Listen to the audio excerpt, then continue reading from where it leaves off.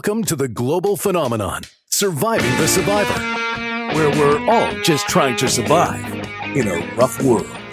What's up, STS Nation, and welcome to another episode of Surviving the Survivor, the podcast that promises to bring you the very best guests in all of true crime, and today is no exception to that rule. Lyle and Eric Menendez, that's who we're going to be talking about today. They were convicted of the grisly 1989 shotgun murders of their parents, Jose and Mary Louise Kitty Menendez, at the family's sprawling Beverly Hills mansion, and they have been in prison ever since. But do they have a shot at freedom right now after a bombshell letter surfaced, as well as the release of a new documentary supporting the brothers' claims of sexual abuse by their dad, Jose Menendez? Now, a former prison guard for Lyle and Eric Menendez is speaking out, warning to think twice before granting the duo their freedom. And that prison guard is here. Hector Bravo Farrell was a lieutenant in the California Department of Corrections for 16 years before resigning from his post at Richard J. Donovan Correctional Facility. He worked in the same unit as the Menendez brothers, got to know both of them well. He is a decorated combat veteran wearing his Army shirt, I believe. He's also the author of Operation Yard Call, an in-depth guide to working inside a correctional facility. And he is the host of his own YouTube channel called That Prison Guard. And that prison guard is here today. And then we might be joined by Gunner Alan Lindblom, who spent 13 years in prison for extortion. He is MIA at the moment. But the man who is not, A.B. Butler, who spent 30 years behind bars. The man does not age because he doesn't even look 30. He was in on drug charges. Just told me he got released, I believe it was 2007. Since then, he's been actively involved in the music industry. A New Yorker, not far from where I grew up in Jersey, and an all-around good guy. So without further ado, let's get into it real quickly. Facebook, Insta, Twitter is where you find us. Twitter, I tweet out the show times at Podcast STS. You can support us on YouTube and Patreon. And the merch store is officially open. So before we even get cracking here, Hector, we got people hovering around. Hector, tell me, you were a combat veteran. What drew you into the corrections department? What drew me in is being from a small town, Brawley, California. There's two prisons located there, Centinela State Prison and Calipatria State Prison. My father was a correctional officer at Centinela State Prison. And what area of California is that? Southern California, on the border of Mexico. Okay. So you followed your father's footsteps, but before that, you were in the military. Were you in the Army? What did you do, and in what branch? Yeah, I joined shortly after 2001, the Twin Towers. I joined the Army infantry. So we were already in war in Afghanistan at that time.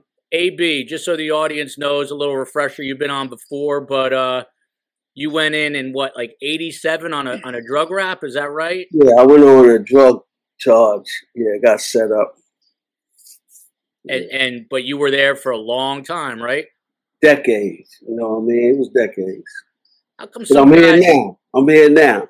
But AB, how come some guys, get manslaughter on a murder charge, on a murder rap? You were in there for a drug rap for 30 years. How come it works that way? Well, I'm going to say it this way, I wasn't a foreman, I wasn't an agent, I wasn't Michael Jackson, I wasn't weak. So when you don't tell and to get your sentence knocked down, they're going to be hard on you. So they was hard on me. And then, I just lay down and did my time, man. It don't matter. One thing I tell the officer right here, he know what I'm saying. At the end of the day, one thing they could never do, they could never stop that clock. Yep. Never stop the clock. That's a good point. We were on a little conference call today with the great Steve Cohen, the booking producer. You told him he wouldn't do too well in prison. So he wasn't too happy to hear that. So you said he'd be doing some dirty work for some men in there, if you get my drift. But I veer off the topic. Back onto the topic here. So there's a lot to cover.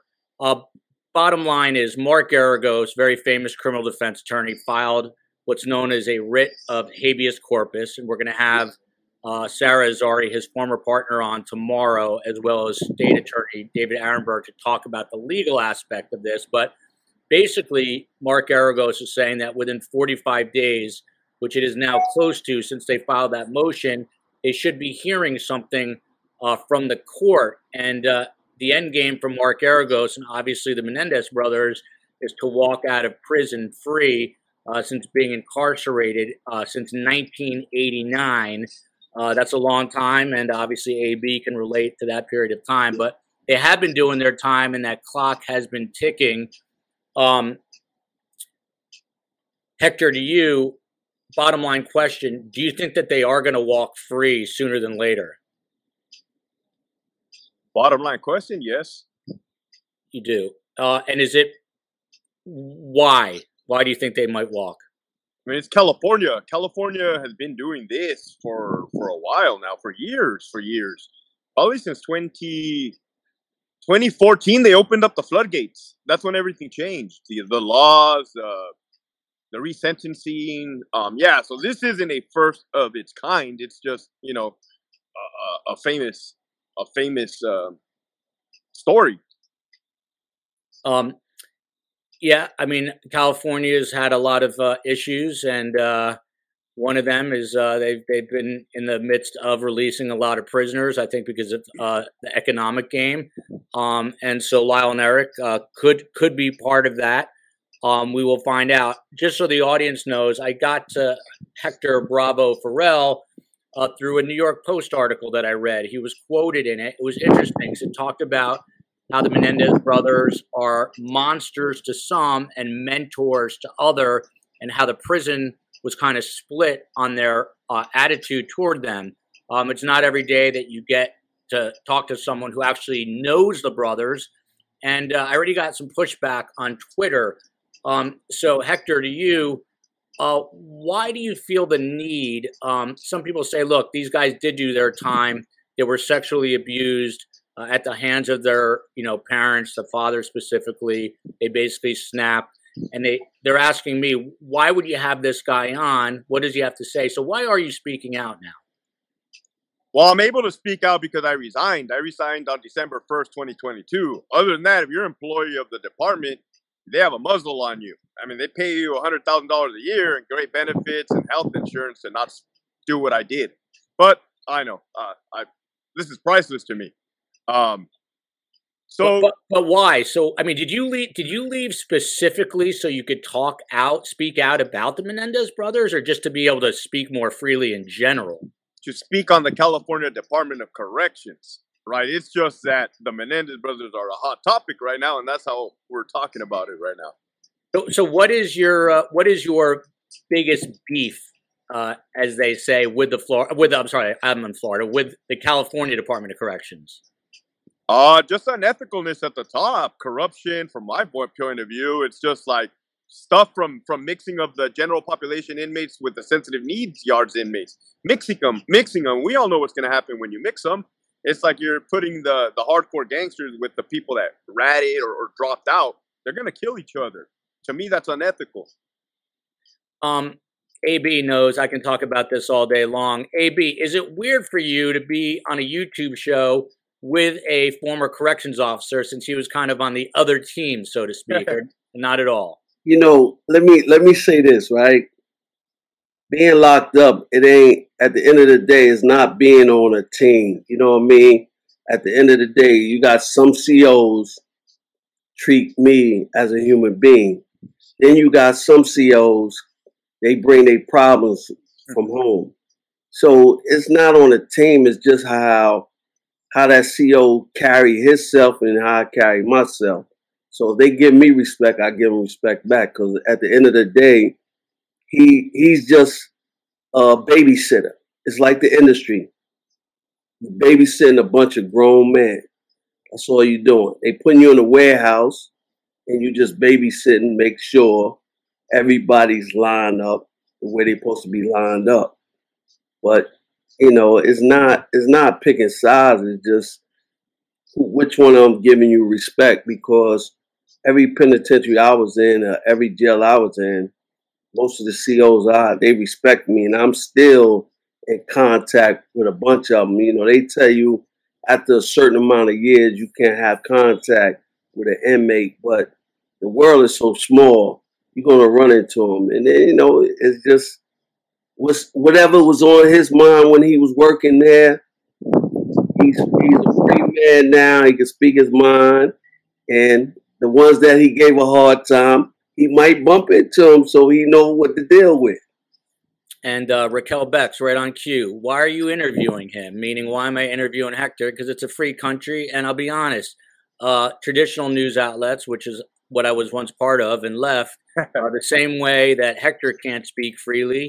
I couldn't do that either when I was at Fox News or NBC News or ABC News. And if they were doing a show about this, they would never have on a guy who actually was in prison and a corrections officer. They wouldn't do it. They'd have two guys in suits talking about something they probably didn't know about intimately, and these guys do. And that's exactly why I'm talking to Hector and AB today to answer your question. But the good thing for the young lady, the good thing is this need to be told, because on his behalf, he could tell you on the COs, I could tell you on the convicts and the inmates. It's too different, you know what I mean? And at the end of the day, most of the time, if you see a CO got fired, it's not because of him. It's because another inmate dropped a note on him, or another CO hates him and dropped a note on him. So it's like, but we need to know this, because half of the time, a lot of people is on this page right now, never been in there, never will, because they feel that they too good to something happen to one of their family members, and they get in this situation, then they understand it. Yeah, I agree. GX says, I don't trust prison guards. Cruz Boston says, I support the Menendez brothers staying in prison, she says. Hector, do me a favor. So the facility is known as Richard Donovan Correctional Facility. Take us in there visually. The brothers Menendez are in a place called Echo Yard. You're a lieutenant. You were high-ranking before you resigned of your own volition, I think at the age of 38, because someone said he looks too young. He is young. But take me inside Echo Yard. How many inmates are in there? And what do they do? They've got quite a bit of freedom, from what I understand. So Echo Yard was actually built separate from the original facility as a newer and improved modern technology, non-designated program. That's where they mix the general population and the SNY. They offer stuff on that yard like yoga, stationary bicycles, the pooch program where they bring in dogs to be trained by the inmates to give out to the community, the veterans that suffer from post-traumatic stress disorder or any other disabilities like that. That's actually a good program.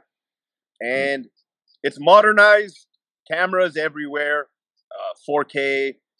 They got 3 buildings, building 23, 24, and 25. It's a dorm setting. So there's a pod, an officer's core in the middle, and then it goes out into pods. And in those pods, there's a cell that houses 6 men in the cell with 1 toilet. That's rough. AB, that's a big one for me. I wouldn't do well with 1 toilet, AB. And that's the problem. Those is a lot of problems, like, things like that. When you're in a cell with 6 inmates and there's only 1 bathroom, it's really no privacy. You know what I mean? It's no privacy. Plain and simple. AB, I don't want to get graphic, but if you got to do your thing, you got to go potty. Do you have to tell the other inmates? You just do your business? How does that work? Is there a protocol? You just tell them, man, listen, but you got to remember this. See, he know this. Watch his face. It depends, because you got to remember, is it a dormitory where you at, or cells? It's cells in that yard. Okay, so you in a cell, but you got to remember, count time I don't know what time they lock down. They might lock the gates at 9 o'clock, 8 o'clock. So once they lock them gates, you got to sit there and tell your cellmates. They all, matter of fact, they all understand the rules because guess what? They all got to go to the bathroom. And at a certain time when them cells is locked, the CO's not going to let the other 5 out for him to use the bathroom. You just got to get used to it. Just like going to the club now, they got the guys standing in the bathroom with the soap, washing your hands and all that. It's no different, man. It's a part of life. You know what I mean? This is what, when you in that life that we live, this is the life we chose. So that's what come with it. You know what I mean? It's not, everybody think prison is the worst place, but sometimes prison helps you. It saves you. You know what I mean? Sometimes you ask yourself, why me? Why not you? And that's a good point because some of the inmates that the New York Post spoke to said that the Menendez brothers did help them. And I'm going to get to that in a minute. To AB's earlier point, Hector, when you were a CO, did you feel the way he described it as just basically being a babysitter for grown-ups? No, not babysitter. You know, like here in California, people take offense to being called babysitters. Even the correctional officers, because I mean these individuals are violent, extremely violent, and babies are not violent. Yeah. But I understand the comment. No, but let me answer that. It's basically, when I say babysitting, you could babysit a grown man. It don't matter how violent a baby is. It's just like the Bronx Zoo. You got the lions in the zoo. You the cleanup man, but you babysitting that lion and make sure he don't get out that cage. So it's basically, it's definitely babysitting because y'all get a nice check sitting there just counting. You got the early morning count. You got I don't know how many. You got the 4 o'clock count, stand up count. You got the 9 o'clock. You got the 12 o'clock count to change the shift. So y'all just counting and making sure the bodies is in there where they supposed to be, acting the way they acting. It don't matter they violent or not violent. You're sitting there babysitting. You watching. You got to watch the inmates and make sure nobody gets stabbed, nobody hang themselves. That's babysitting. Well, there's a misconception. A grown man. In 2023 in California, the officers have more duties and responsibilities that are allotted in an 8-hour time. They're busy, and I, as a supervisor, I recognize that. They are doing their security checks. They are filling out forms. They are extremely busy. You know what I mean? So they're not sitting around their ass like I used to when I first started in 2006. Roxanne A. writes, even if the Menudo member was abused, this guy Roy Rossello, who came out in this documentary, he basically, for those who do not know, he came out in a very recent documentary on Peacock and said that Jose Menendez, Lyle and Eric's father, had also sexually abused him, and that's what really raised the profile again for the Menendez brothers, along with a letter that was handed to the media and lawyers from an old acquaintance or cousin of the Menendezes, and it was a letter from Eric to his cousin, basically pre-crime, saying that his father was very abusive, sexually abusive, and that letter surfaced. And those two things, the documentary and the letter, again, have brought interest back into this case and whether they will get out or not.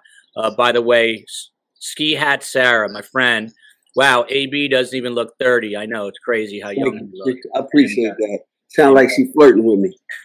She might be. She might be, AB. It's Mimi says hello from Alabama. So, Hector, back to you. The way I understand it, Eric was the first one already housed at Richard J. Donovan, and then they brought Lyle over. When is the first time you met Eric, and then when is the first time you... Let's start with Eric. When's the first time? How long ago did you meet him? And, how close did you interact with him? He had to have been on Bravo Yard when I first got there in 2015, early 2015, because I touched down at Donovan. I transferred from another prison. I was at a different prison before that. So part of the getting to know the yard is going around and observing individuals. That's kind of when my partners are like, hey, that's one of the Menendez brothers right there. Look over, and yeah, he's right there by the tables. And when you go, because Suge Knight is in this prison too, as well as Sirhan, who assassinated RFK. Before you ever step foot in prison, are you made aware of these high-profile inmates? I mean, you knew the Menendez brothers were there, or at least at that time Eric was there. Is that right? Yes. Yeah, I guess it matters how like they're considered high notoriety inmates. So I guess it matters how famous they are or how famous they're not, as far as high notoriety inmates. So take me back. Do you recall the first time that you met Eric? And one of the reasons I'm asking is, some of the quote unquote haters who said, why are you having this guy on? Say this guy didn't probably ever even meet him. But did you know Lyle and Eric? Yeah, they were there on the yard. And tell me, what was your first impression of Eric? Do you remember meeting him? My first impression of Eric was, hey, this dude is in shape. I believe he had his shirt off. I mean, it's not rare for the inmates to have their shirt off, sitting around or working out. I'm like, hey, this dude's in shape. He appeared to be like a convict. There's a difference between a convict and an inmate. Explain that. A convict, I take it this gentleman right here was an old school convict. The older generation, respectful. They know the rules of the game. The inmates are kind of like what you would consider a millennial out on the streets. They don't, you lock them down for 1 hour and they're crying. And it's like the OGs, the convicts, have been locked down for years and they're used to it. That's the difference. He at the time, he came off as a convict. So you look at him. By the way, I told you this when we talked just for a second yesterday. For full disclosure, and they were a million times better than me. Those guys are actually great athletes. I played tennis growing up with them. Almost everyone who was deposed at that trial and who gave testimony from their hometown, which was Princeton, New Jersey, I knew from the racket club. We played like at a racket club equally distant, but they were top of the food chain. And one was playing at Princeton, and I forget where the other one was playing. So it doesn't surprise me to hear that they were ripped when you saw them with a shirt off, because those guys are in pretty good shape. But when you come across a high-profile inmate like this and you approach them for the first time, do you have to sort of mark your territory, so to speak? Do you have to let them know that you're the CEO and they're the inmate or the convict, as you put it? Everybody's style is different. And my style was to avoid him, let him know he's nothing special in my book. Because high notoriety or not, he's an inmate. And as a professional, he's an inmate. I cannot give preferential treatment to anybody, any different race, anything like that. I can't give preferential treatment anywhere. AB, I'm a professional. You got the women saying hello, baby doll saying respect to AB. But you know what? It's the glasses, AB. Hey, listen. I get it because, let me say this, right? I understand that people say that you might not know them, whatever. I went through that, you know what I mean? Because I was a low-key one, but I was I had all the entertainers. I had Warren G, Dr. Dre's brother, come to see me. And then, people see my pictures, somebody else might know me and say, oh, he know that person. They might be watching MTV or BET, and they'll say, oh, he don't know nobody. You know what I mean? Till I did what I did. Even though I get what you're saying, because you can't give inmates special treatment, but you've been in there long enough, and inmates that you be around, you got to know who you could deal with and who you can't deal with. You know what I mean? Because you be around people long enough, because they was a high profile case. You know who they was, so at the end of the day, you're gonna read their jackets. Because there's a lot of COs, you could say this because, you don't work there no more. You might find one or two that you could play hard ball, but you might find one or two that you got that trust in. Because let me say what I'm saying, because a guy that I knew, his sister growing up from North Carolina, he trained, and watch his face. He trained all the SIS lieutenants. The SIS lieutenants is like the FBI in the prison system. And everywhere I went, because he knew that I wasn't, like you say, it's a difference between an inmate and a convict. I was a convict. I know my position. I know how to keep my mouth shut. I know how to move. Everybody in there is not a friend. They act like they cool with you. They want to know what you're about, who you know, whatever. And they wind up going back to court to testify against your story where they can get time off. But there's always somebody in there that you might say, I'm a hardball, but he's a good dude. Because, you know, you got all that time, 8 hours, in that cell, in that block with these inmates. You know who to trust and who not to trust. You know who to talk to, who not to talk to.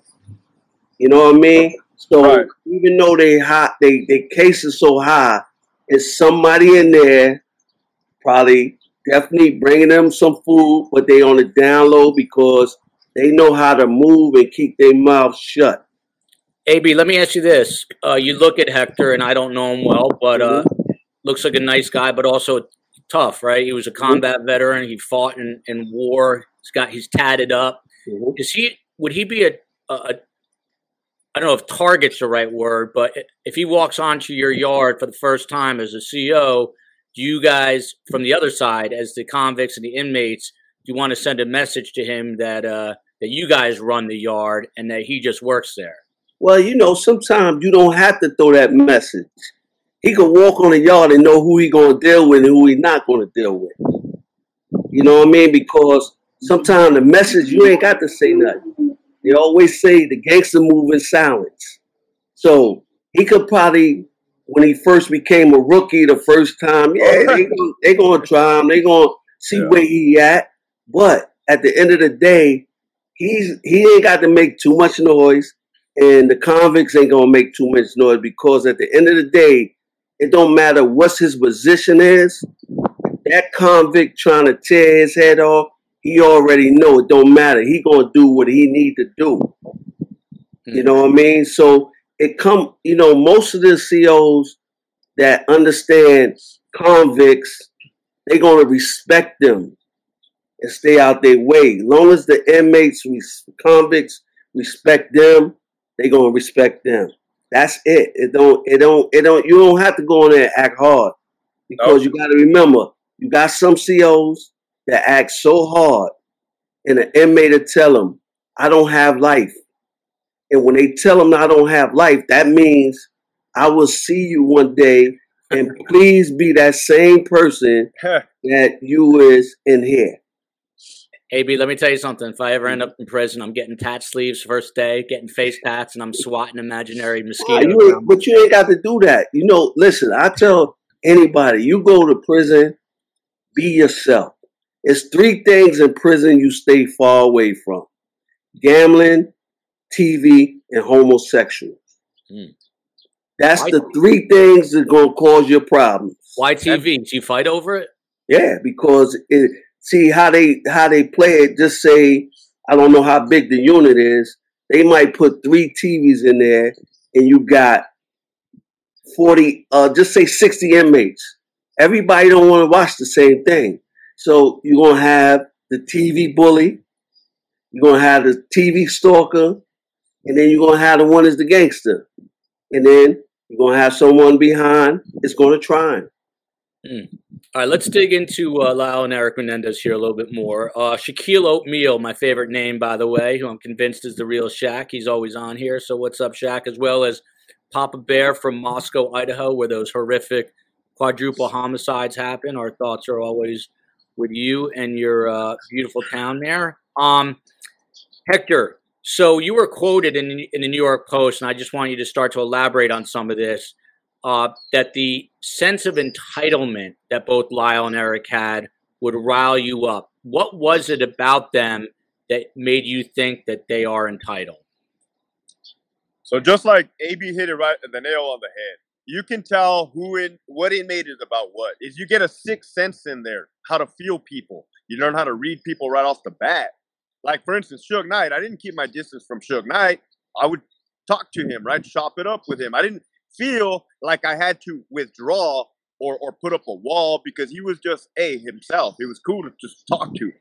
The other guys, Eric and Lyle, the vibe that they would put out was not that vibe that's approachable and or ulterior motives in a way. Trying to game you. Manipulation is what you want to call it. I was a lieutenant. At one point, I was a public information officer, which is the right-hand man for the warden. The person that wears the suit, gets in front of the camera, and sometimes escorts tours of outside film crews through the yard. Well, the film crew would take place in a visiting room or the gym area, which is blocked by a door. Either one of the brothers or two of the brothers were always trying to gain access when they didn't have access to be in that area. The film crew weren't there for them. Clearly, they were not there for them. They were filming a graduation. They were filming a documentary. So they would. Are you saying that they would try to find the camera? They would want to get FaceTime. Is that what it was? Yeah, they would just be congregating in an area they shouldn't have been congregating. I have a line full of inmates that are about to come into a building, and they're trying to weasel their way into the line. I'm like, hey, clearly I know who they are. Hey, you're not on the list. That's the kind of. And I shouldn't have to say that. You know what I mean? Is if you're not on the list, you're not on the list. You should know better than that. And what would their reaction to you pushing back on them? Well, yeah, I mean, not verbal, like a scoff or like a dirty look. Nothing crazy at all. But just like not happy. They didn't look happy. and inmates like that, because the vast majority of us do not live in that world or have ever been in that world. So guys like Eric and Lyle, do they have people in the system who will come and say, you got to treat these brothers better? You got to respect them more. Do you ever run across that? No. Not like that. I mean, I'm not going to disclose too much, but I mean, they definitely got their fans. I'll tell you that much. They got their fans. in terms of what? In terms of fan mail and things like that? Yeah. Fans. But are you saying on the inside they have fans? Inmates on the inside? Yep. Well, not just inmates. Like I said, I'm not going to disclose too much, right? In time, things will divulge and come out in the wash. But so maybe people who work there too, I guess, is maybe what you're saying. So Bonnie Lee Lopez says of the brothers, they are pure evil, deserve to rot in prison the rest of their worthless lives. I will never forget the horrific autopsy photos. They are expert liars. I'm a psychiatric nurse of 40 years. Evil. I have to say that I think Bonnie Lee, and she said this before, I don't know for sure, but I would say she's closer to the minority. I think right here, funny, Bonnie, you say that while the most respected psychiatrist in America supports the release. By the way, Sunday night, 7 p.m. Eastern Time, the show Mindhunter on Netflix is loosely based on Ann Burgess's work. They're making another documentary about her right now. She will be on STS Thursday night. She testified for the defense on behalf of the Menendez brothers, along with a other doctor named John Conte, who is an expert in child sexual abuse. And both of them, original witnesses, will be on our show Thursday at 7 p.m. Eastern Time. To you, AB, some of the people, obviously, Hector didn't speak too fondly of them. But then there was another inmate in there whose name I'm looking for. His last name is Weems, Eugene Weems. He spent time with Lyle at a place called Mule Creek State Prison. And he told the Post he considers him a coward. And went on to say that most of the inmates did not respect Lyle Menendez because of the horrific nature of the murders. They basically shotgun blasted their parents to death. speak to me about the type of crimes and how inmates are viewed by the type of crimes. I mean, it was a very hideous crime. I mean, up close and personal, blasted their heads. And as I just said, this guy Eugene Weems, said that most inmates were disturbed by this murder and didn't like them as a result. Does that surprise you, or does that make sense? I'm gonna be honest with you. You gotta remember, it's convicts and then inmates. It's no different than somebody don't like somebody, because you gotta remember, when people don't get attention, they'll say anything. As long as somebody looking out for you, they don't care what you do, how you do it. You know what I mean? You gotta remember, in jail, it's no different than the street. It's emotional. A lot of men in there, they call themselves real men. I tell any man, you should never call a woman a B, because you got a bunch of dudes in prison. It's worse than a B.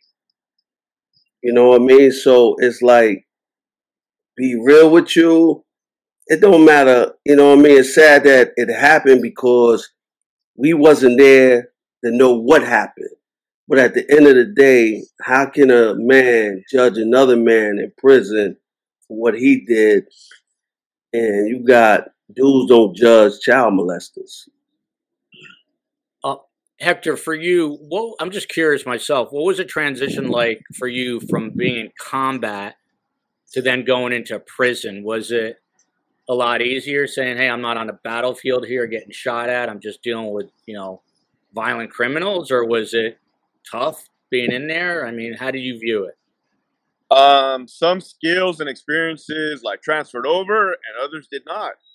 What I had to work on was communication skills. Communication and verbal is number one in prison. Respect is number one.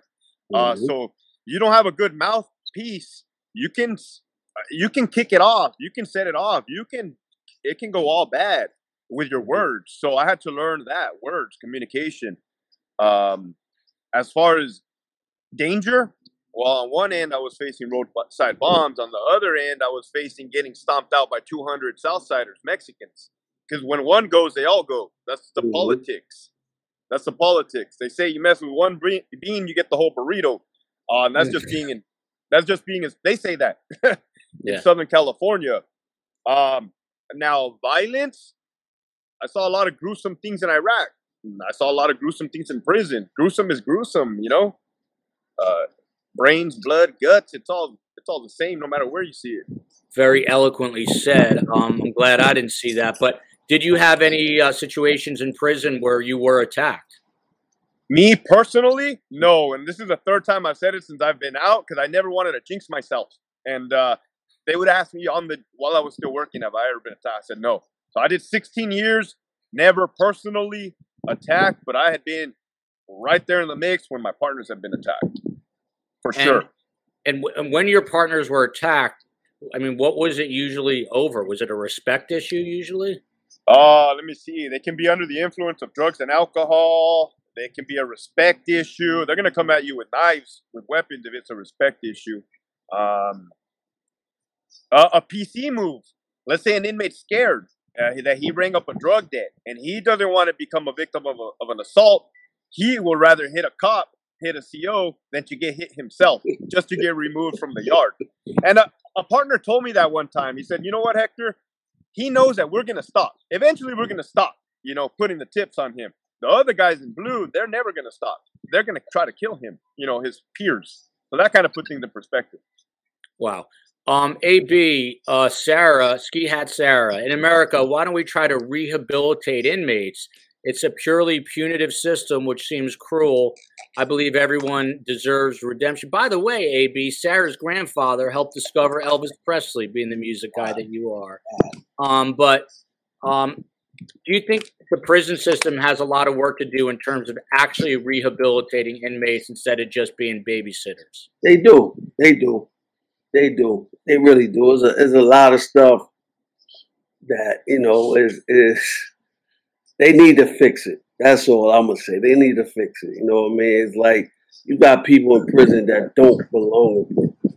Hector, do you think it's a problem that is fixable, or is it purposely done like this, some think, because of politics? What do you think? It's not. I can probably even say that California is spearheading with the rehabilitative. I just told you there was dogs on the yard that sleeps in the cells with the inmates. They train them. They give them the little doggy treats. They have poop bags that you see in the nice areas. It's all the unethical and corruption and personal gain from up above. It clouds the people above care more about promoting to the next rank than actually the safety and security and the rehabilitative.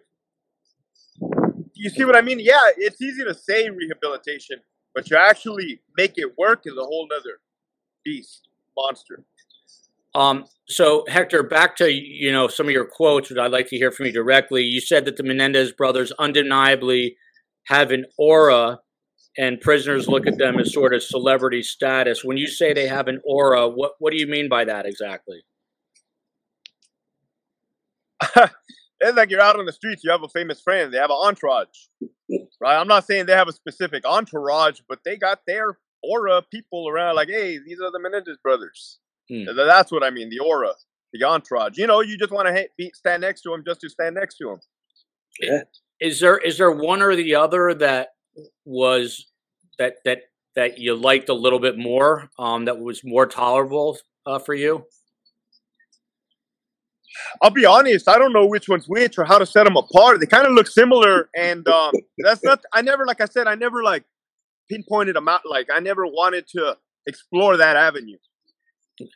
And then you're also quoted as saying that you were actually unhappy when Lyle transferred in 2018 to Richard J. Donovan. Is that because you felt like they were going to be like stronger in numbers now? They're going to be reunited that was the first time they were reunited, I think, since '96.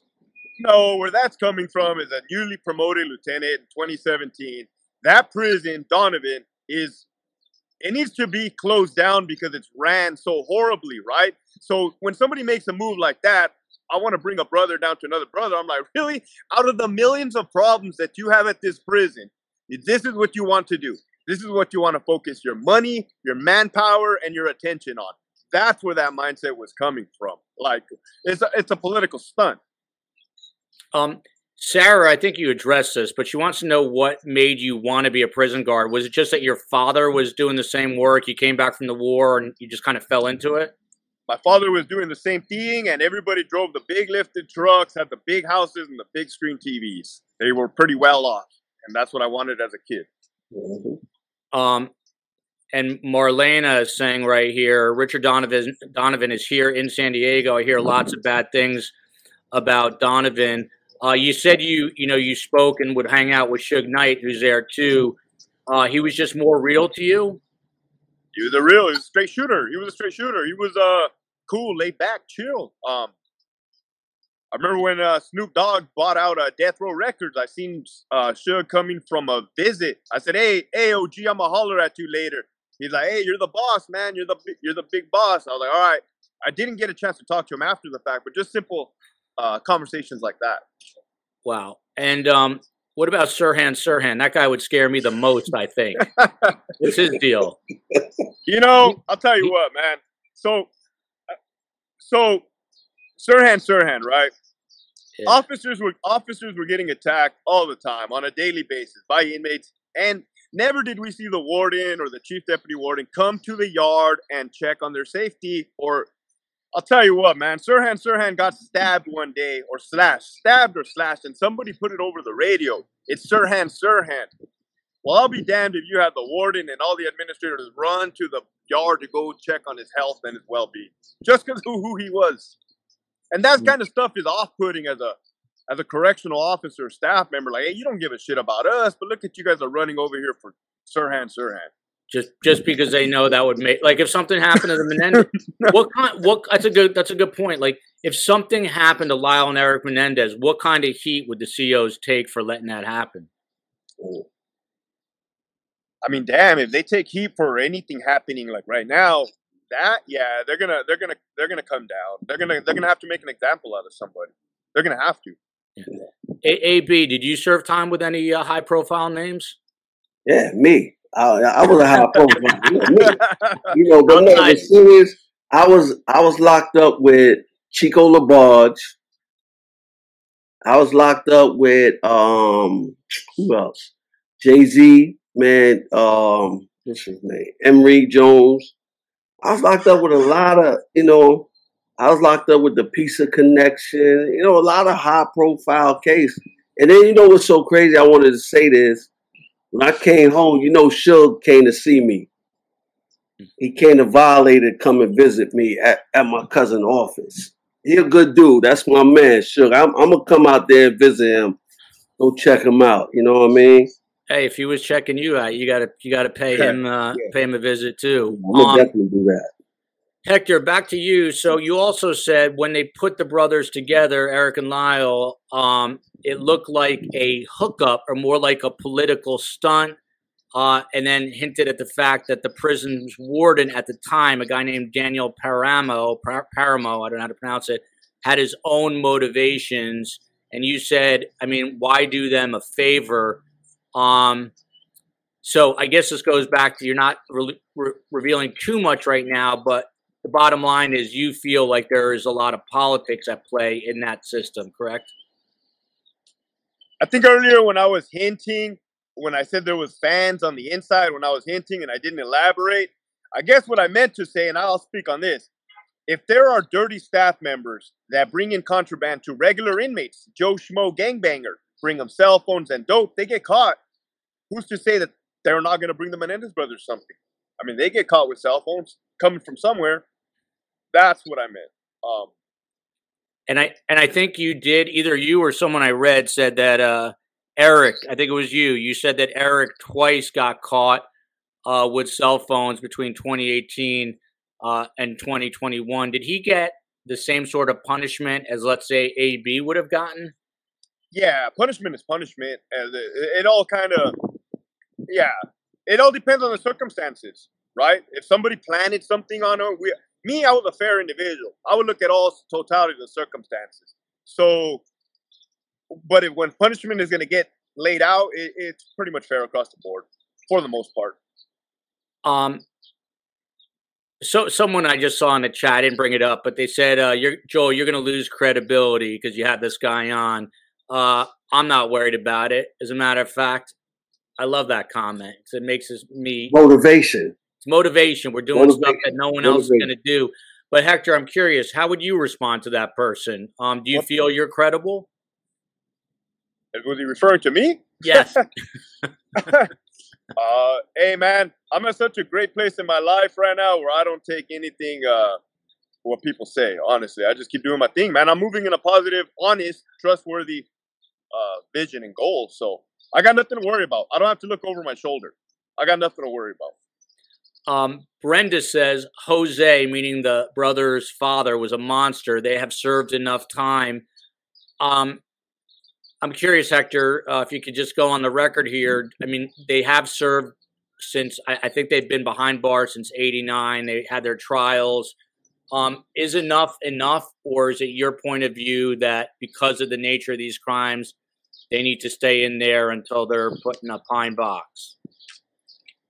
Oh, man. So, by you bringing me on here, I bring a different perspective. I bring the perspective of a correctional staff member working around murderers in general. There's different levels to this. There's people that are serial killers that killed numerous people. I had a clerk, an inmate that worked in my office. He killed his father with a baseball bat. I read the report. He was in my office. And reading the report, he was a victim of sexual abuse. Now, with that inmate's demeanor, reading the report, that kind of all made sense and added up. He was very respectful. He was very chill. And I'm like, okay, I can see this. The other brothers, I don't get that vibe from that case or them. It's, there's a lot of people that have gotten out that should not have been out. And there's a lot of people in that should be getting out. And there's a lot of people out that deserve to be out. It's just California right now is wild with it. It's a free-for-all. That's why I said they may possibly get out. And I think it's interesting that you have your channel, that Prison Guard, to talk about these issues. I think it's important. Ames, I think, is the one that was calling you out. And she's got a comment here. I've heard this guy say one thing, and he's showing his true colors already. I'm not sure what it is. These aren't all violent prisoners. Neither Lyle or Eric have been reported to be violent even once. Do you recall them being violent? And the fact that maybe they have not been violent at all in this time, is that enough to maybe consider releasing them? I'll give that benefit of the doubt. They probably do not have any violent offenses while in prison. That's probably a fact. Right? But first thing that came to mind, they probably don't have shotguns and old ladies in prison either. So that was just me being spitting off the top of my head. People are gonna move different, right? When you're around lions, you're gonna act appropriate. So that's just what came to my mind. People are gonna act on opportunity. People are opportunists.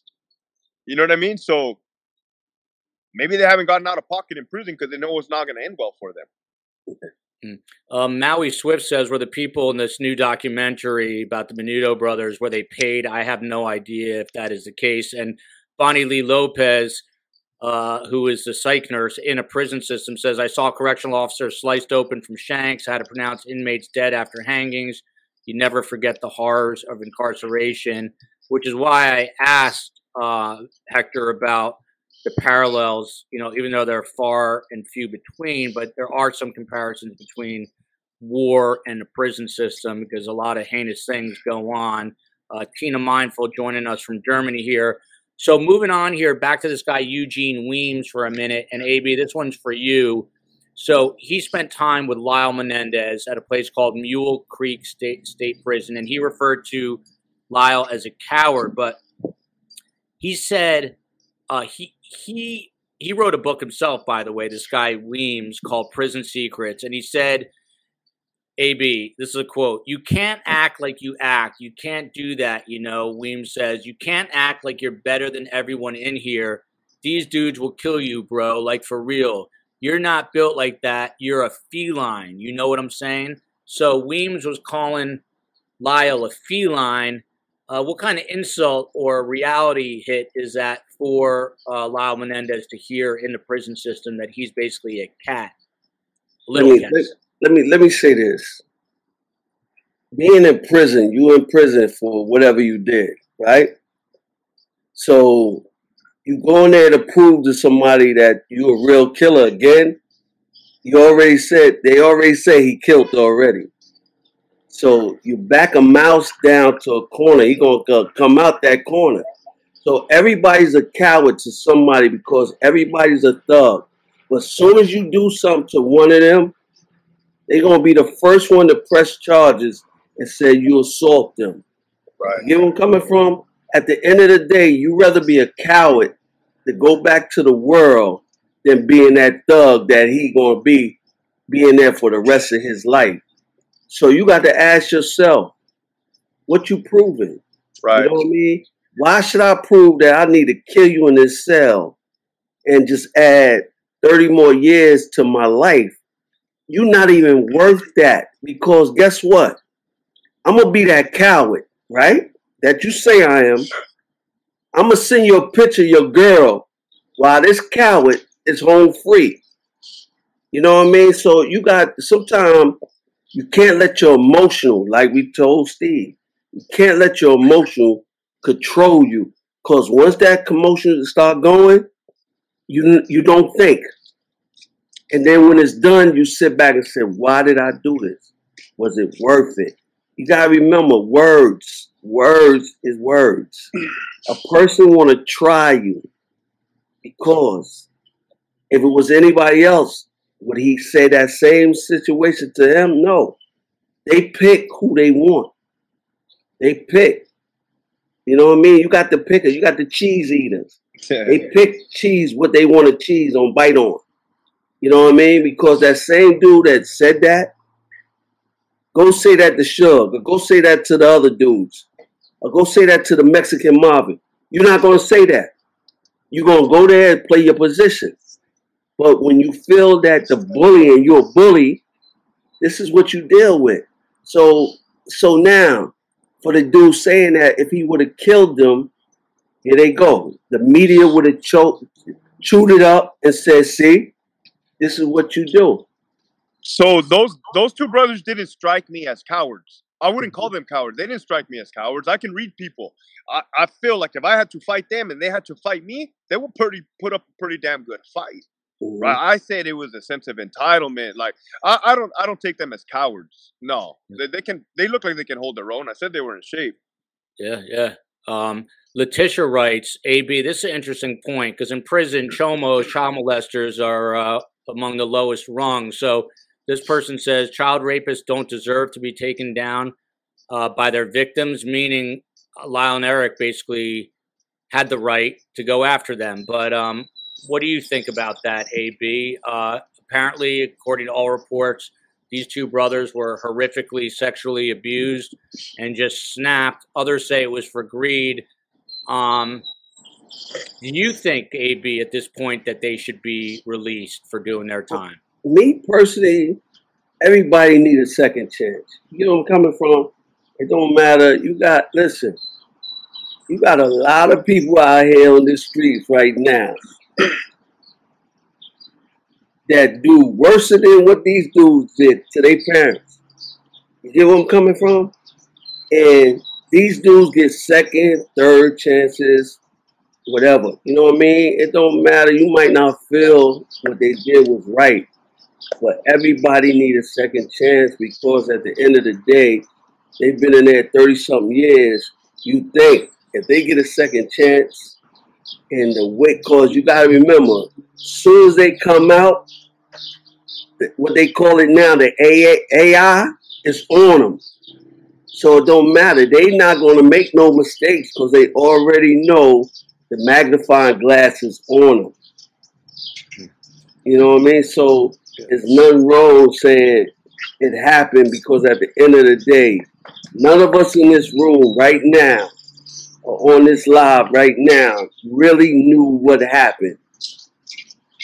Yeah. Only person that knew what happened is the mother and father and the kids or whoever was in the house. That's a good point. Century Combustion writes, Hector, to you, are the brothers housed together? Are they in the same 6-person pod together? I don't know if they're in the same cell, but they're definitely in the same yard. Probably in the same building. And what is, to you, what's the relationship seem like? Do they seem like best buds, brothers that are like inseparable, or do you see it another way? Like brothers. For some reason, I thought maybe they would fight when they first got together. I don't know. That happened. Brothers fight, but now they get along. They get along. And do you consider them? I mean, they're pretty well educated. I mean, do they seem like smart guys? With, do they stand out a little bit because they went to Princeton? They probably are a little more proper. I know. I don't know. Are they like two sore thumbs? Yeah. They're two sore thumbs because of who they are. Yeah. Yeah. You always see their old photos are in like little polo sweaters draped over their shoulders. that kind of look. Cindy Hollenbeck, who's a friend from the Moscow Pullman area, it's been well documented that Eric and Lyle could not leave. Jose would not allow it, so they were stuck in there. Bonnie Lee Lopez agreeing, convict versus inmate, very correct. As we are battling those birds singing, the birds are happy. So yeah, they don't stick out. They definitely make good convicts. They make good convicts. They're convicts. They walk where they're supposed to walk. They don't bother you. They didn't bother me, like I said, except trying to gain access to areas when they weren't supposed to. When I was trying to keep the area secured. But no, other than that, they mind their P's and Q's. They're convicts. Ames might be married to one of these guys. She keeps coming back. Why are you pinning comments against the brothers and not one of the many supportive ones, which I'm getting to right now, Ames. So relax, Ames. So there's a rap artist named Anna Ray X-Rated Brown. X-Rated Brown. I like that, as in the Raiders, X-Rated. He was serving 26 years for murder. He says that both Lyle and Eric were mentors who helped guide him. He was a former Crips gang member to freedom. he said that Lyle and Eric went out of their way to help change his life, to get him into the programs, prison programs like Narcotics Anonymous and anger management. AB, this guy's a rap artist. That's your world of music and rap. He says that these two brothers did everything they could to help him. Do you buy it? Do you believe it? Yeah, but you know what? Listen, that's what inmates do. That's what convicts do. It's just basic. What else you got to do? You know what I mean? If you find somebody that respect you who you are, not on no fan, you know what I mean? You got people that walk the yard just talking and, you know, being around each other, learning each other, you know what I mean? It's only right that we sit here and help one another elevate, because that young dude, the rapper, probably is going home soon. So he felt comfortable sitting down, building with these guys, because it wasn't like, I'm going to sit there and go hang out with the other members. I'm going back to the block and throwing it up. He didn't want that. He wanted to change his life. So why not get with somebody that elevates you to the next level to help you stay out? Because guess what? As long as he stay out, they got a good friend that they help, and he going to always look out for them. They need something. Really, they don't need nothing, but it's just a simple fact where mail, pictures, everything they doing, it counts. You know what I mean? So it's not hard running into good dudes. It don't matter what your life story is. You know what I mean? You're going to run into some people that can see something in you and want to help you elevate it. That's it. Raquel Bex, who's also skeptical, Hector says, so if you avoided the brothers, how can you really know them? How do you answer that? The brief interactions that I had with them, man, they weren't pleasant. They weren't,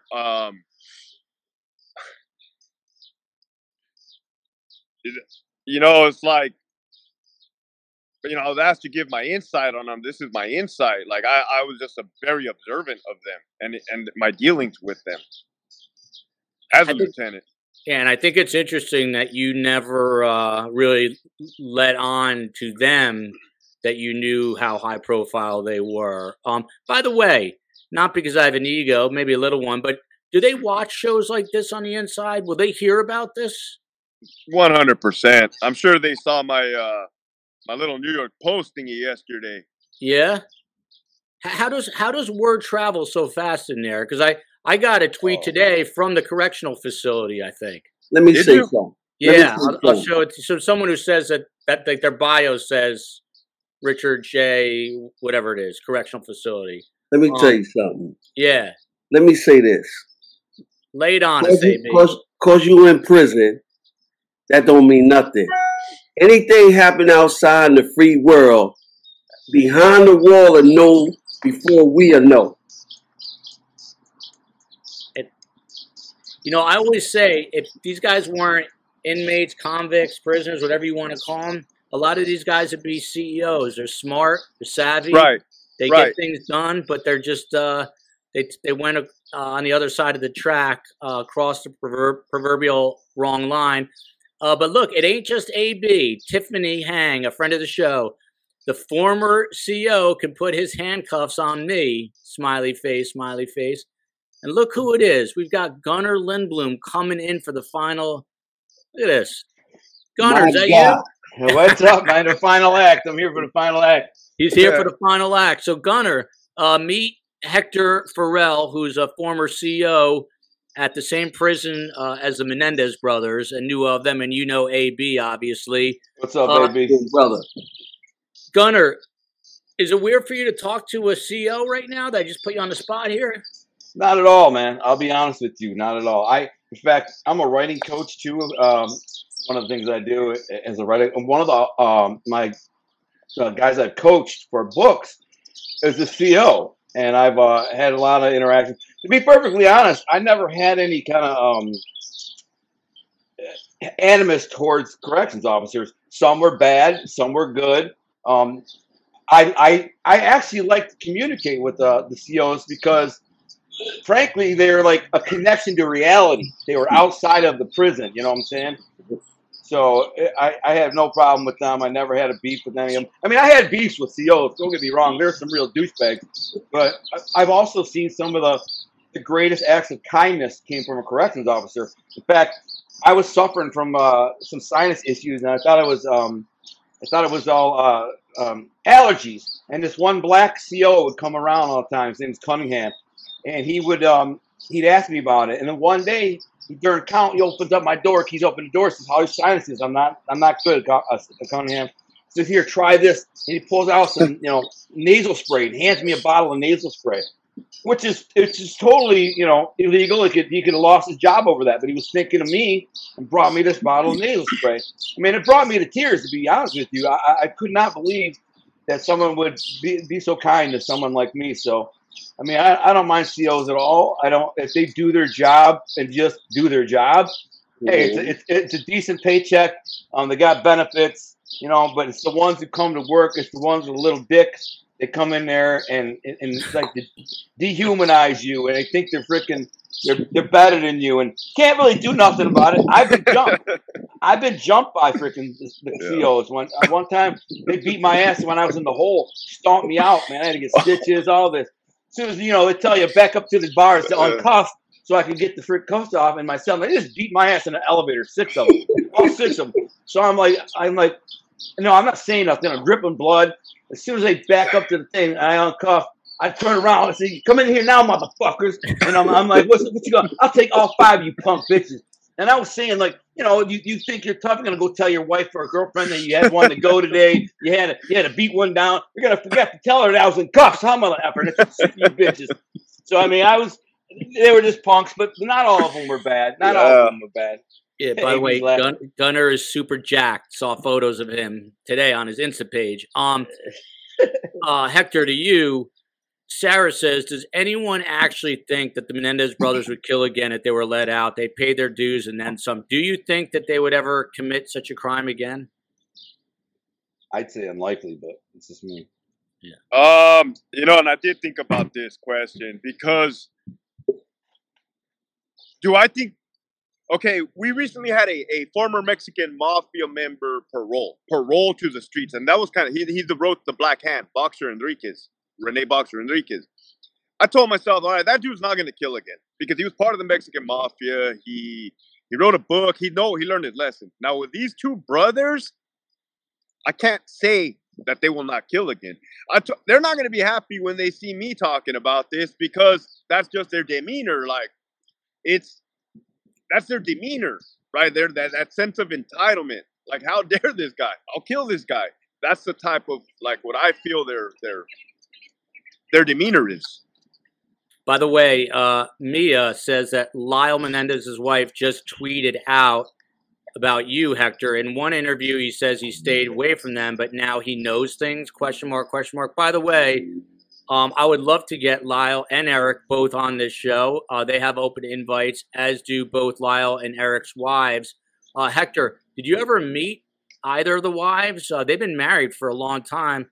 I mean, that alone amazes me because, I don't know, it was hard enough for me to find a wife as a free man. But these guys are getting married and divorced and married. But you never met either of them, did you? No. Interesting. I met my wife when I was in prison, right? If you remember. I was doing 13 years, and she discovered me on Facebook and saw that I was a writer, and she worked at a publisher and yada, yada, yada. And we started writing, and I fell in love. And, dude, if you look at my jacket, my record, my criminal record, it looks like I'm insane, bro. There's a lot of violence, 38 arrests, all these charges. I went to prison for extortion, bank robbery. But I think she was able to sift through that and look at me today, who I am now. By reading my books, my novels, she's like, wow, this guy's really talented. This guy's really special. And open up the crack in the door to get to know me. That's probably what they did or how they've done it. I don't know their wives, but those 2 dudes were sociopaths at the time. Did they learn their lesson? It's really hard to gauge, in my opinion. Some people will learn their lesson, like me, and that man, I made a big mistake. That was stupid. I can't believe I did that, and never want to go back to prison. And some people are absolute sociopaths, and they don't care. So that's why they're in prison for life. Gunnar, by the way, I don't want you to take this the wrong way, but you're the guy to be scared shitless of in prison, Gunnar. You're big. You got those kind of wild-looking eyes, and you're an imposing figure. Yeah, those eyes. But crazy eyes. I've always been told I had crazy eyes. But I'd win you over. I'd win you over with my charm. I tell you jokes, make you laugh. I stayed to myself, brother, in prison. Like AB did. I played my lane, and didn't bother nobody. Now, I was one of those guys, a big white guy in a prison where there's a lot of racial tension, and it's like 70% black where I was. I just minded my own business. Now, they looked at me and said, that guy's walking the yard all alone. He's in the weight pit all alone. He's either crazy mother effer or a real bad mother effer. Whatever the case, they're saying, leave him alone. And they did. Nobody bothered me. Look at this, baby doll back on AB. Where's AB from? He's New York, from New York City. New York. Yes, he's money earning Mount Vernon. And then look at this, Tiffany Hang. Yep, Hector is the cutie. Look at these women. Now I understand why these prisoner guys get so much fan mail. Hector, to you, there's this mural that's being built. This might have been after you resigned. Do you know anything about this? It's some nonprofit within the prison called Redemption Row that apparently Eric helped put together and then married the guy who runs it. Do you know anything about this mural and what it's all about? Yeah, they're definitely involved in, like I said, I'm not here to bash them. I'm here to just say the truth or my experience with them. They were involved in those type of programs, the painting. When you turn in your equipment, you got to walk through the gate. They're right there. They're always standing right there with the paintbrush in their hand. And there's murals. That whole inside of that yard is a mural. It looks like those Wile E. Coyote Looney Tunes where there's a bridge and you can run into the wall, like that type of artwork. And they're involved in stuff like that. Tali, who's watching in Israel, Joel, I can totally see you with a bandana and a mom tattoo on your face. I have her face right on my face right there. There's no doubt about it. Gunnar, you came on late, better late than never for sure. So Lyle and Eric Menendez back in '89, they basically shotgun blasted their parents, but the brothers said that they were being sexually molested, which has apparently been corroborated by the father in very violent and nasty ways. Do you think these guys now, they seem to be model prisoners. Do you think that they've served enough time since 1989 that they should be let out? People are calling for them to be released now. Listen, I am not the man to ask. A part of me says, leave them in there. They murdered. They took a life. They're where they belong. If I was in charge, I would have executed them. On the other hand, they may be able to walk out and go home. Let me tell you a quick story. When I was in the hole, there was a kid in the cell next to me. His name was, I can't remember his name, but he had killed his whole family. He killed his mom, dad, and brother because they said, you got to get a job. You got to get out. So he loaded up the squirrel hunting 22, went down there, and Andy Ross, that was his name. So I talked to the kid every day because he was in the cell next to me. So I could talk to him and stuff. And he would get on the phone and talk to his lawyer, his girlfriend, even the other brother that he didn't kill. And he seemed like a normal kid, like perfectly normal kid. And I'm thinking he had the best lawyer in Michigan who took it pro bono because he wanted the publicity. His name was Neil Rockheim, this huge lawyer that I'd used for a drug case before. He was a big shot. He took it. So he ended up getting the guy only 22 years. And keep in mind, he was 17 years old. This is 20 years ago. So he'd be coming home, like he's going to receive parole in another couple of years. But this is where it gets really crazy. 10 years later, I just rode into another prison called Kinross. Very, very violent prison. I refused to lock in the K unit, pole barn unit, which is made for a year or two, guys. I had like 6 years left. I'm not going in there with a bunch of freaking, crackheads and stuff like that who just about ready to go home. So they put me in the hole. They stuck me in the hole for 21 days, all right?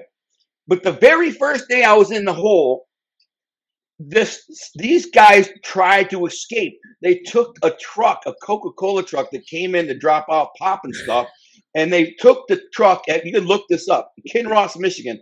They took the driver at knife point, put a knife to his throat, stole the truck, We're driving around the yard. They're blowing the whistle. I don't know what's going on. I'm in the hole. I just got in the hole. And I hear alarms going off and people running by. And I'm like, what the frick's going on out there? Well, it turned out these guys stole this truck. They hijacked it. We're driving around the yard trying to build up steam and blast through the fence, right? Barbed wire fence. And they made it through the fence. I had a girl on the outside waiting for them. And they had it all set up. There's two other dudes they were killers too.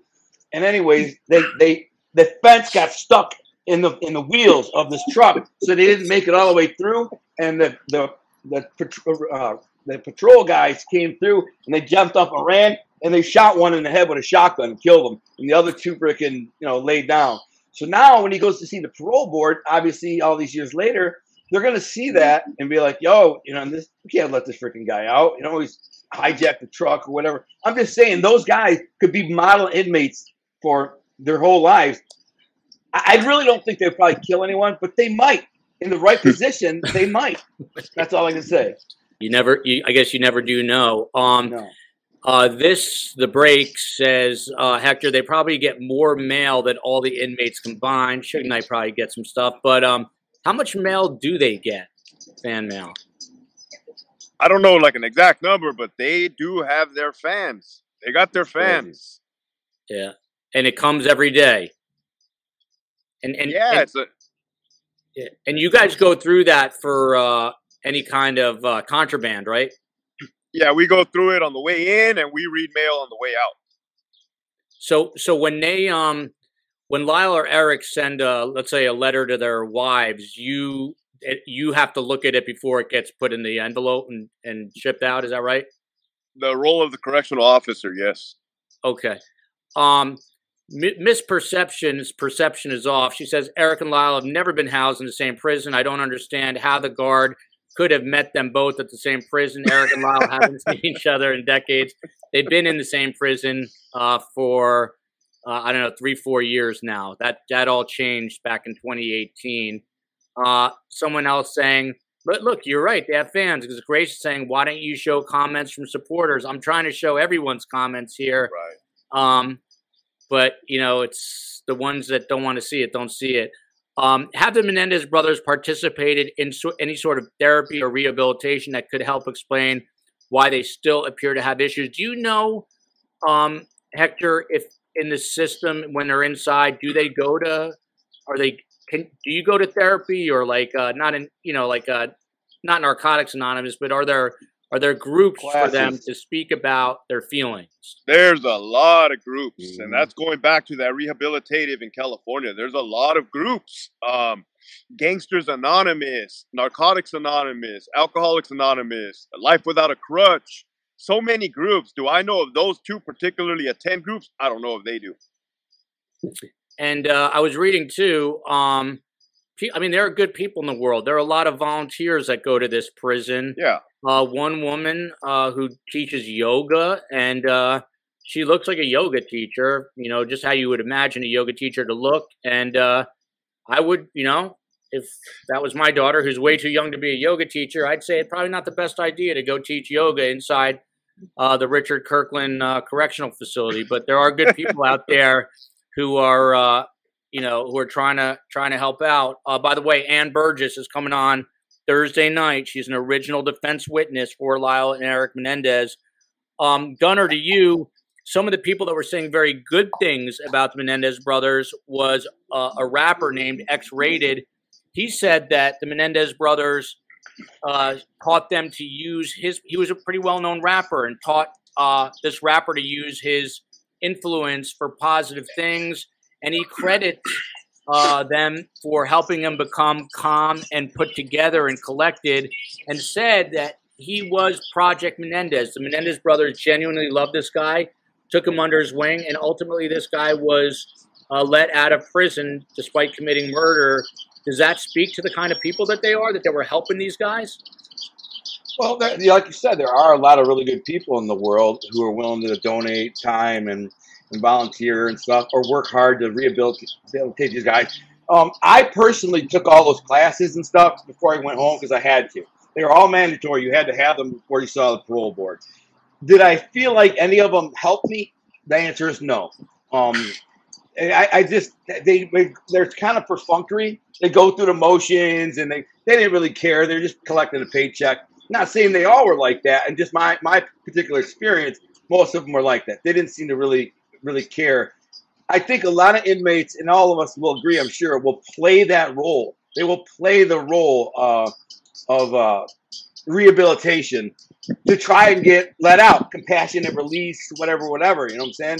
And some guys are just playing the role. They're playing the game. And I did. I played the game, and I got out. But I was one of those guys who were rehabilitated. But I did it myself.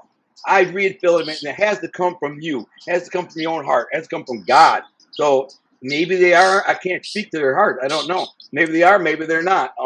But I don't like the idea of letting a murderer out. Somebody who is so sociopathic that they would murder their own parent. You know what I'm saying? Right. I just don't think that person should ever be on the street again, in my opinion. So Go ahead. to give you some insight about rehabilitative programs and how they operate, how the inmates operate amongst them. On that New York Post article, I didn't see it until it came out. There is a picture with one inmate with the Menendez brothers, and I recognize that inmate. That inmate was I'm not going to say who he is, but he was on Alpha Yard. He was spearheading the whole rehabilitative programs for the whole entire yard. Because I would be next to the captain, he would be asking for extra yard time to go to extra buildings to push this rehabilitative services. Well, it didn't take long before they caught that guy with a lot of dope, a lot of drugs in his cell. Go figure. So, yeah, they're doing the whole rehabilitation, or they say they're doing it, but they're also doing their side hustle or their hustle on the side. It's for ulterior motives. Yeah, exactly. That's what I was saying.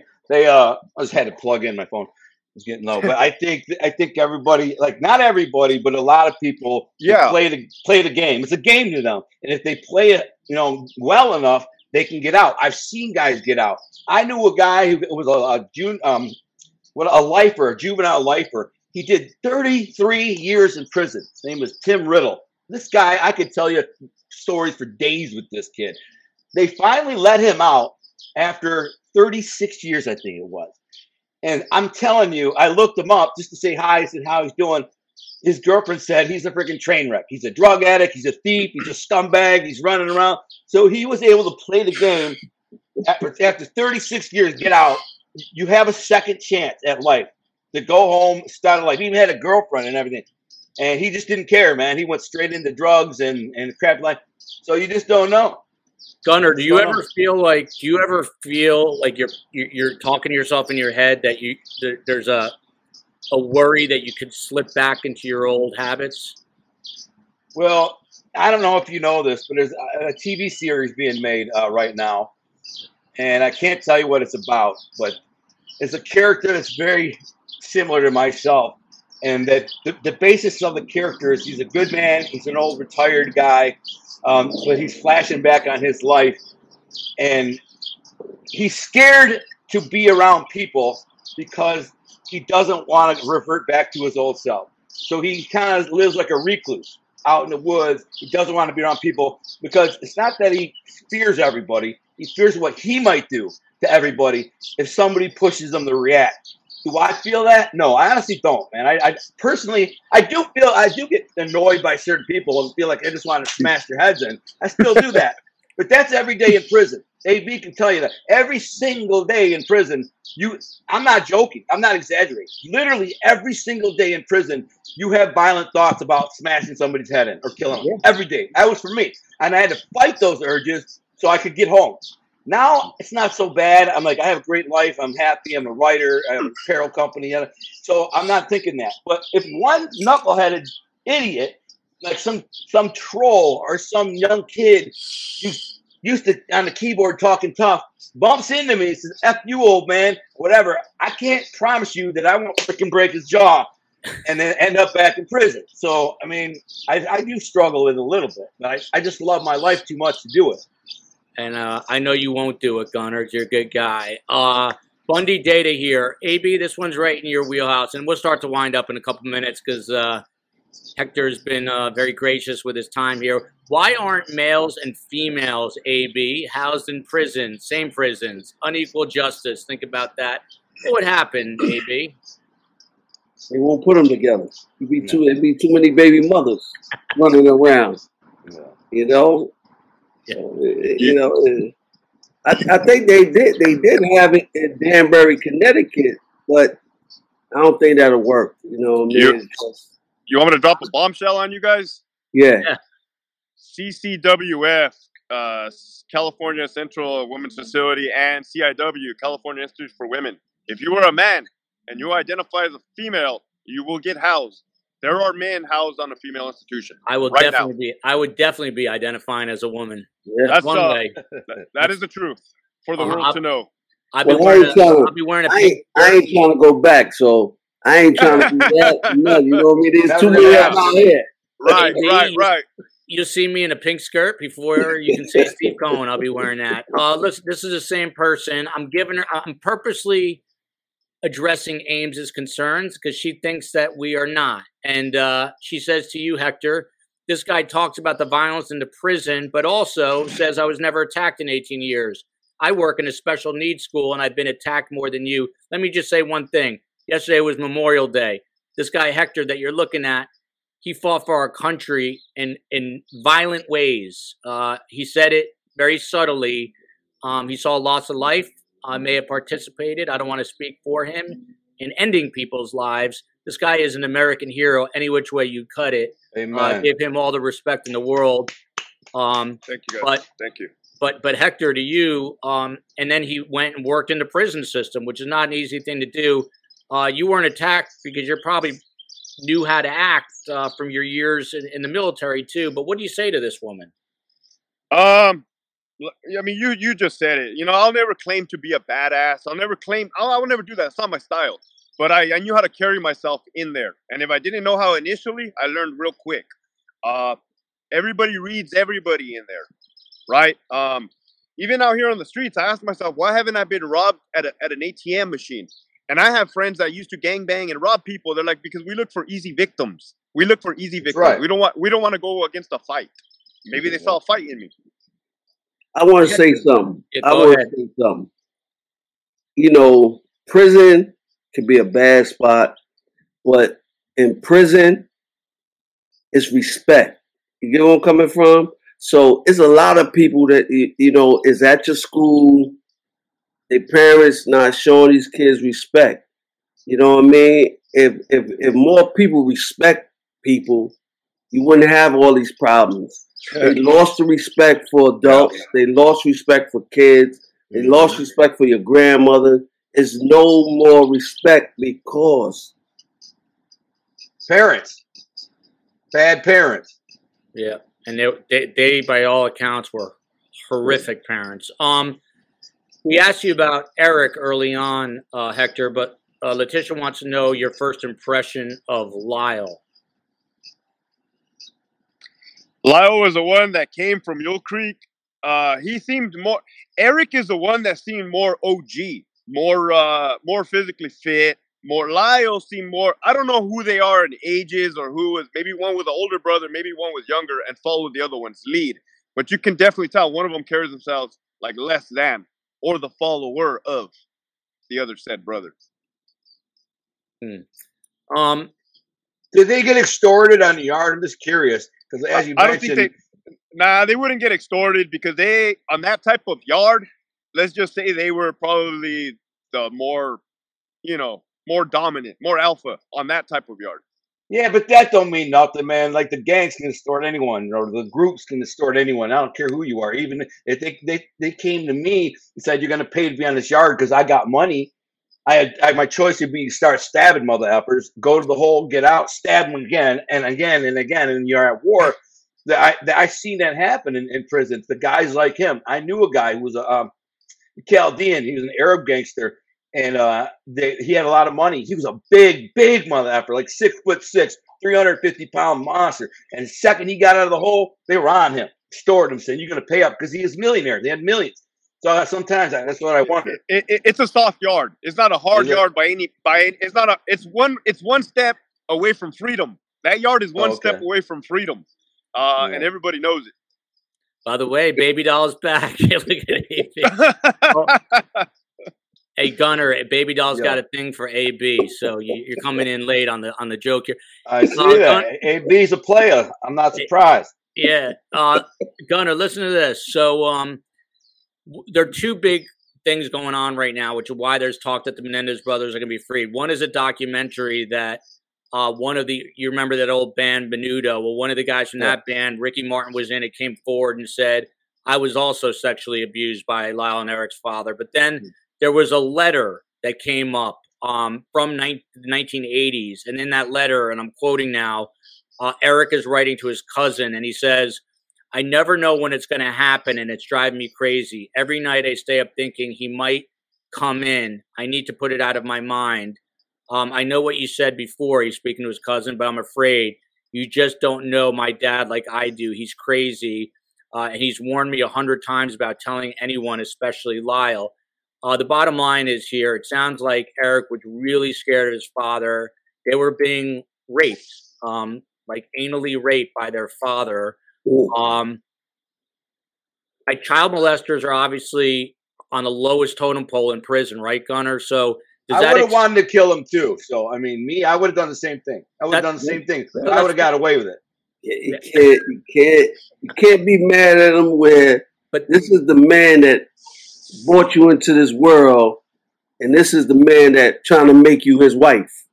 Yeah, I mean, I hear you, AB, but Gunner, to you, does that kind of excuse the hideousness of the murders at all? I believe so. Hell yeah. I mean, if that's what was really happening in that letter, that could be defined as maybe he was just beating on him, slapping him around, clean your room, whatever. But if he was really raping the kids, I 100% give him a pass.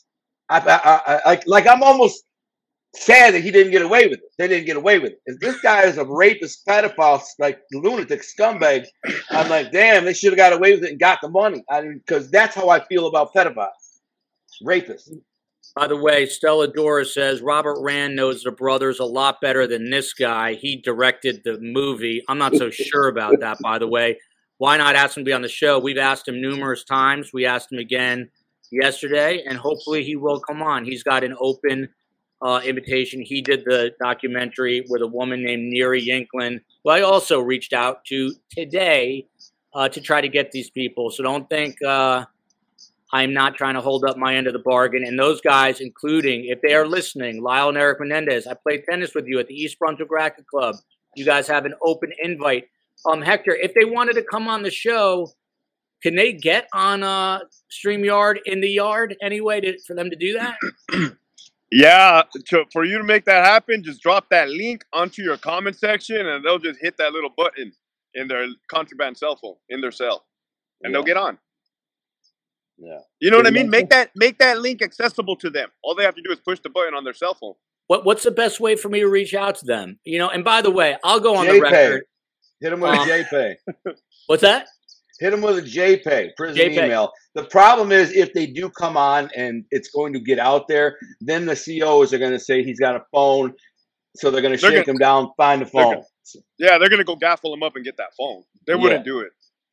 That's why they won't do it. By the way, I want to go on the record. I knew these guys vaguely. I don't think they would ever remember me, but we have friends in common. It's going back to 1986, 87.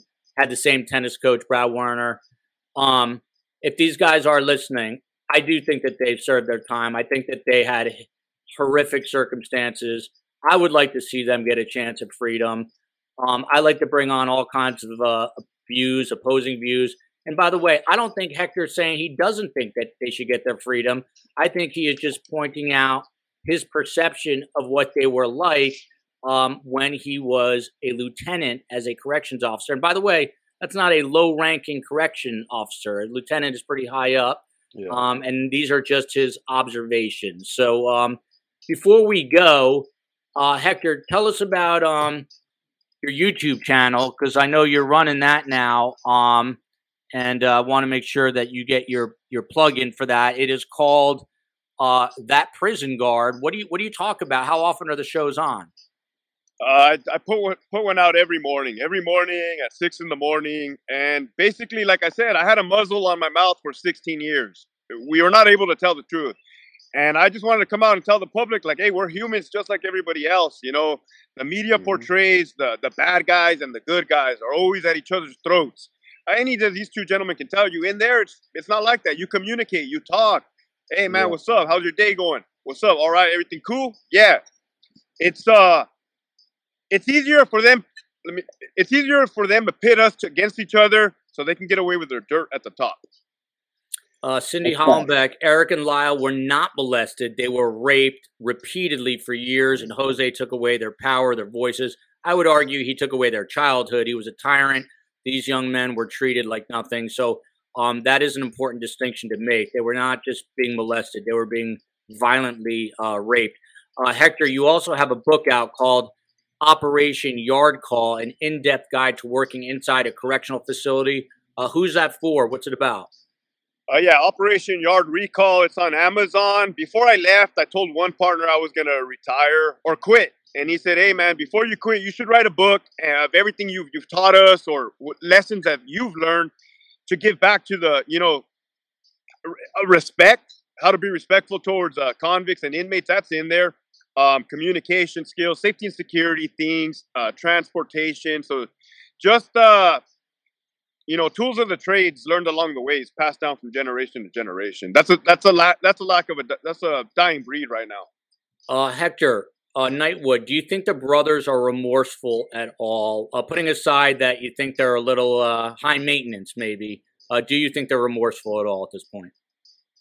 Personally, no, I don't think they're remorseful. I've seen remorseful people.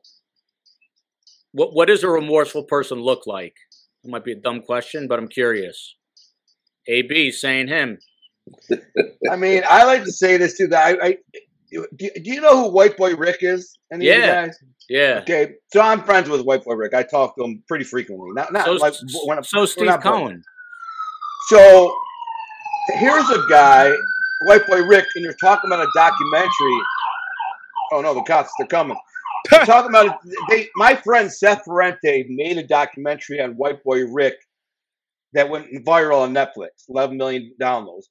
But the reason that he got out was because right before he got out, people brought his case to the public eye and put him out there and said, this guy's been down for 33 years for a couple kilos of coke. It really wasn't that much.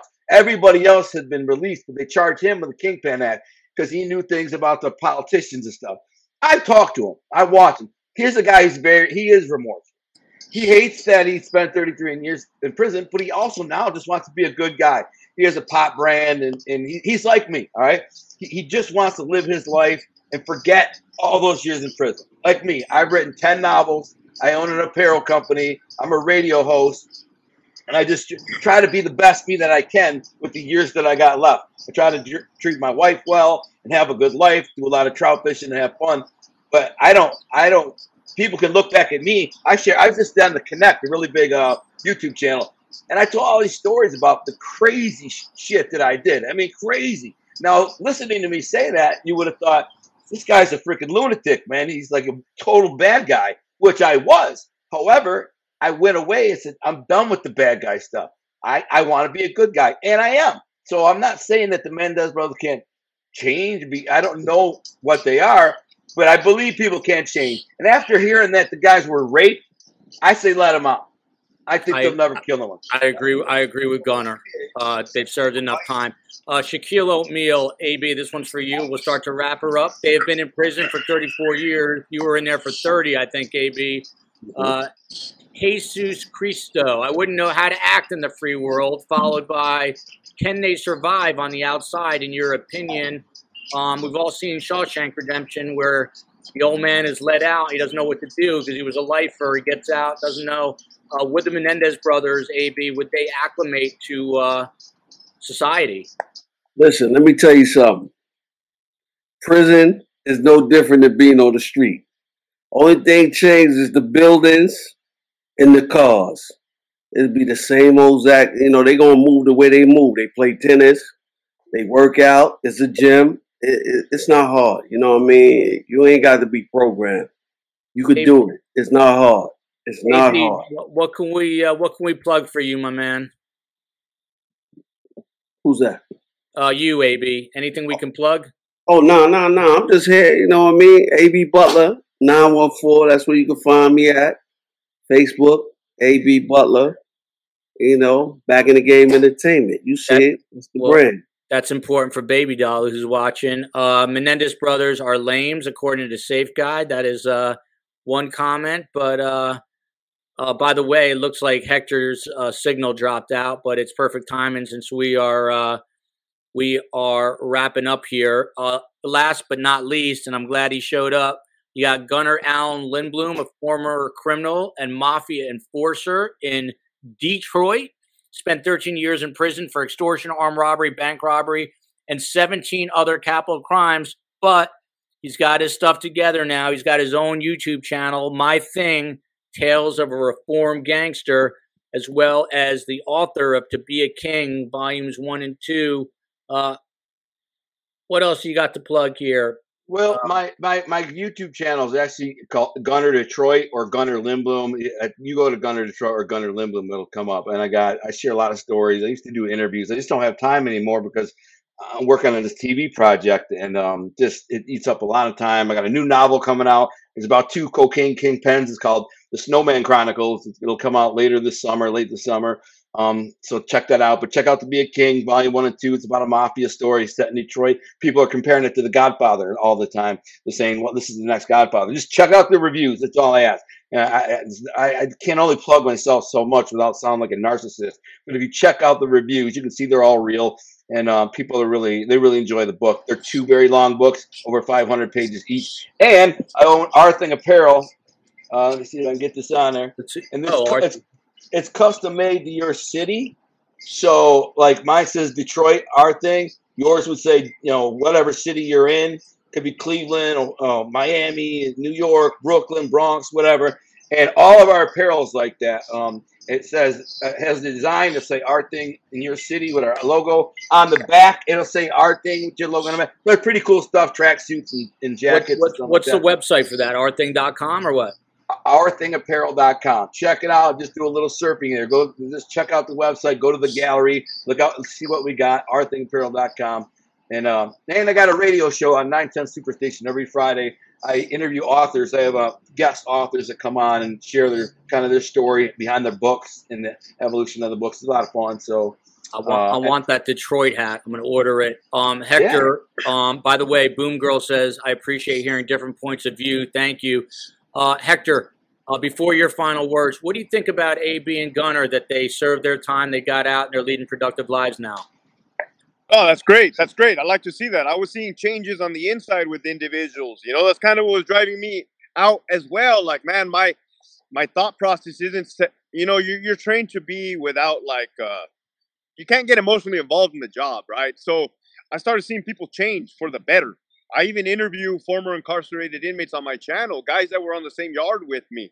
Let them tell their story of hope, of the mistakes they made when they were younger, the changes they made, and how they're giving back to society now. Yeah, kudos. Yeah. I'm all about that.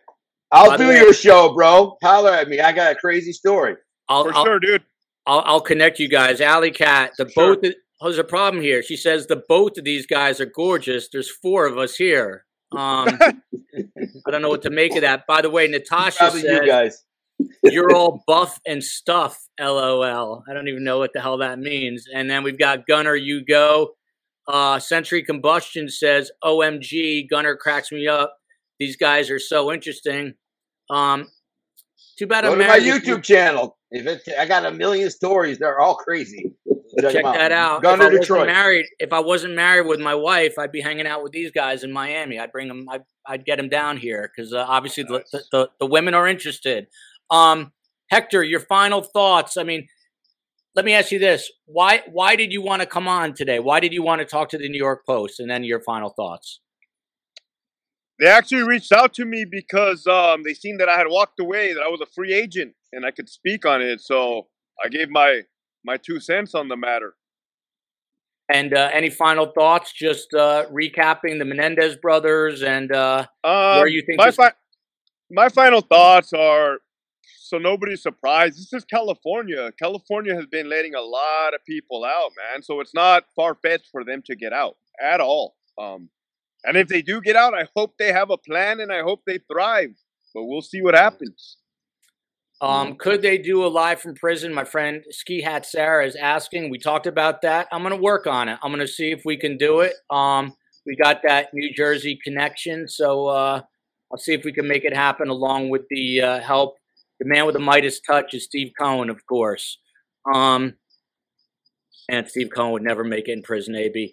Quick programming note. Tomorrow, 5 p.m. Eastern Time, we've got the Florida State Attorney Dave Arenberg and LA Criminal Defense Attorney Sarah Azari talking about this very topic. Legally, what are the chances of them getting out? One is a prosecutor, one is a criminal defense attorney. We'll hear from them. And then Thursday night, 7 p.m., the legend, Dr. Ann Burgess, who's been on the show before, with Dr. John Conte. They're both experts in what victims go through, specifically sexual abuse and child abuse.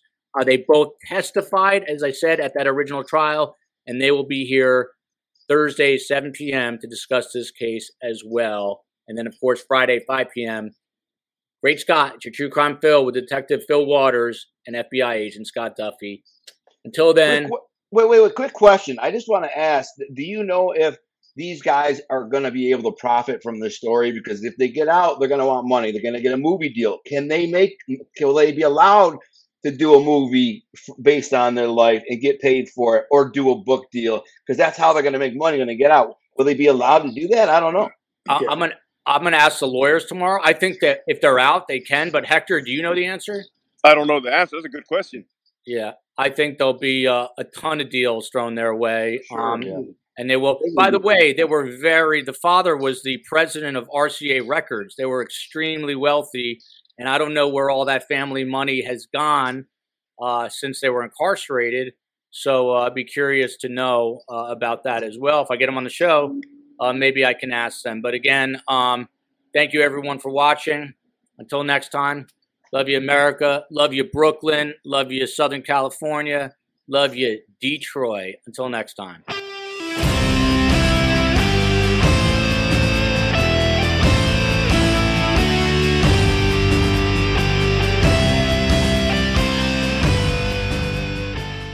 Final seconds of the game. A chance to score, and the chance has gone begging. If your business's commerce platform keeps missing the target on golden opportunities, get the MVP you deserve. Get Shopify. Shopify is the commerce platform revolutionizing millions of businesses worldwide. Whether you're a garage entrepreneur or IPO ready, Shopify is the only tool that you need to start, run, and grow your business without the struggle. Shopify puts you in control of every sales channel. So whether you're selling signed football boots from Shopify's in-person POS system, or you're vending vintage shirts on Shopify's all-in-one e-commerce platform, you are covered. And once you've reached your audience, Shopify has the internet's best converting checkout to help you turn them from browsers to buyers. What I love about Shopify is how, no matter how big you want to grow, Shopify gives you everything you need to take control and take your business to the next level. Shopify powers 10% of all e-commerce in the US. And Shopify is truly a global force, powering Allbirds, Rothy's, and Brooklinen, and millions of other entrepreneurs of every size across over 170 countries. Plus, Shopify's award-winning help is there to support your success every step of the way. This is Possibility, powered by Shopify. Sign up for a $1 per month trial period at shopify.com/ranks, all lowercase. Go to shopify.com/ranks to take your business to the next level today. That's shopify.com/ranks.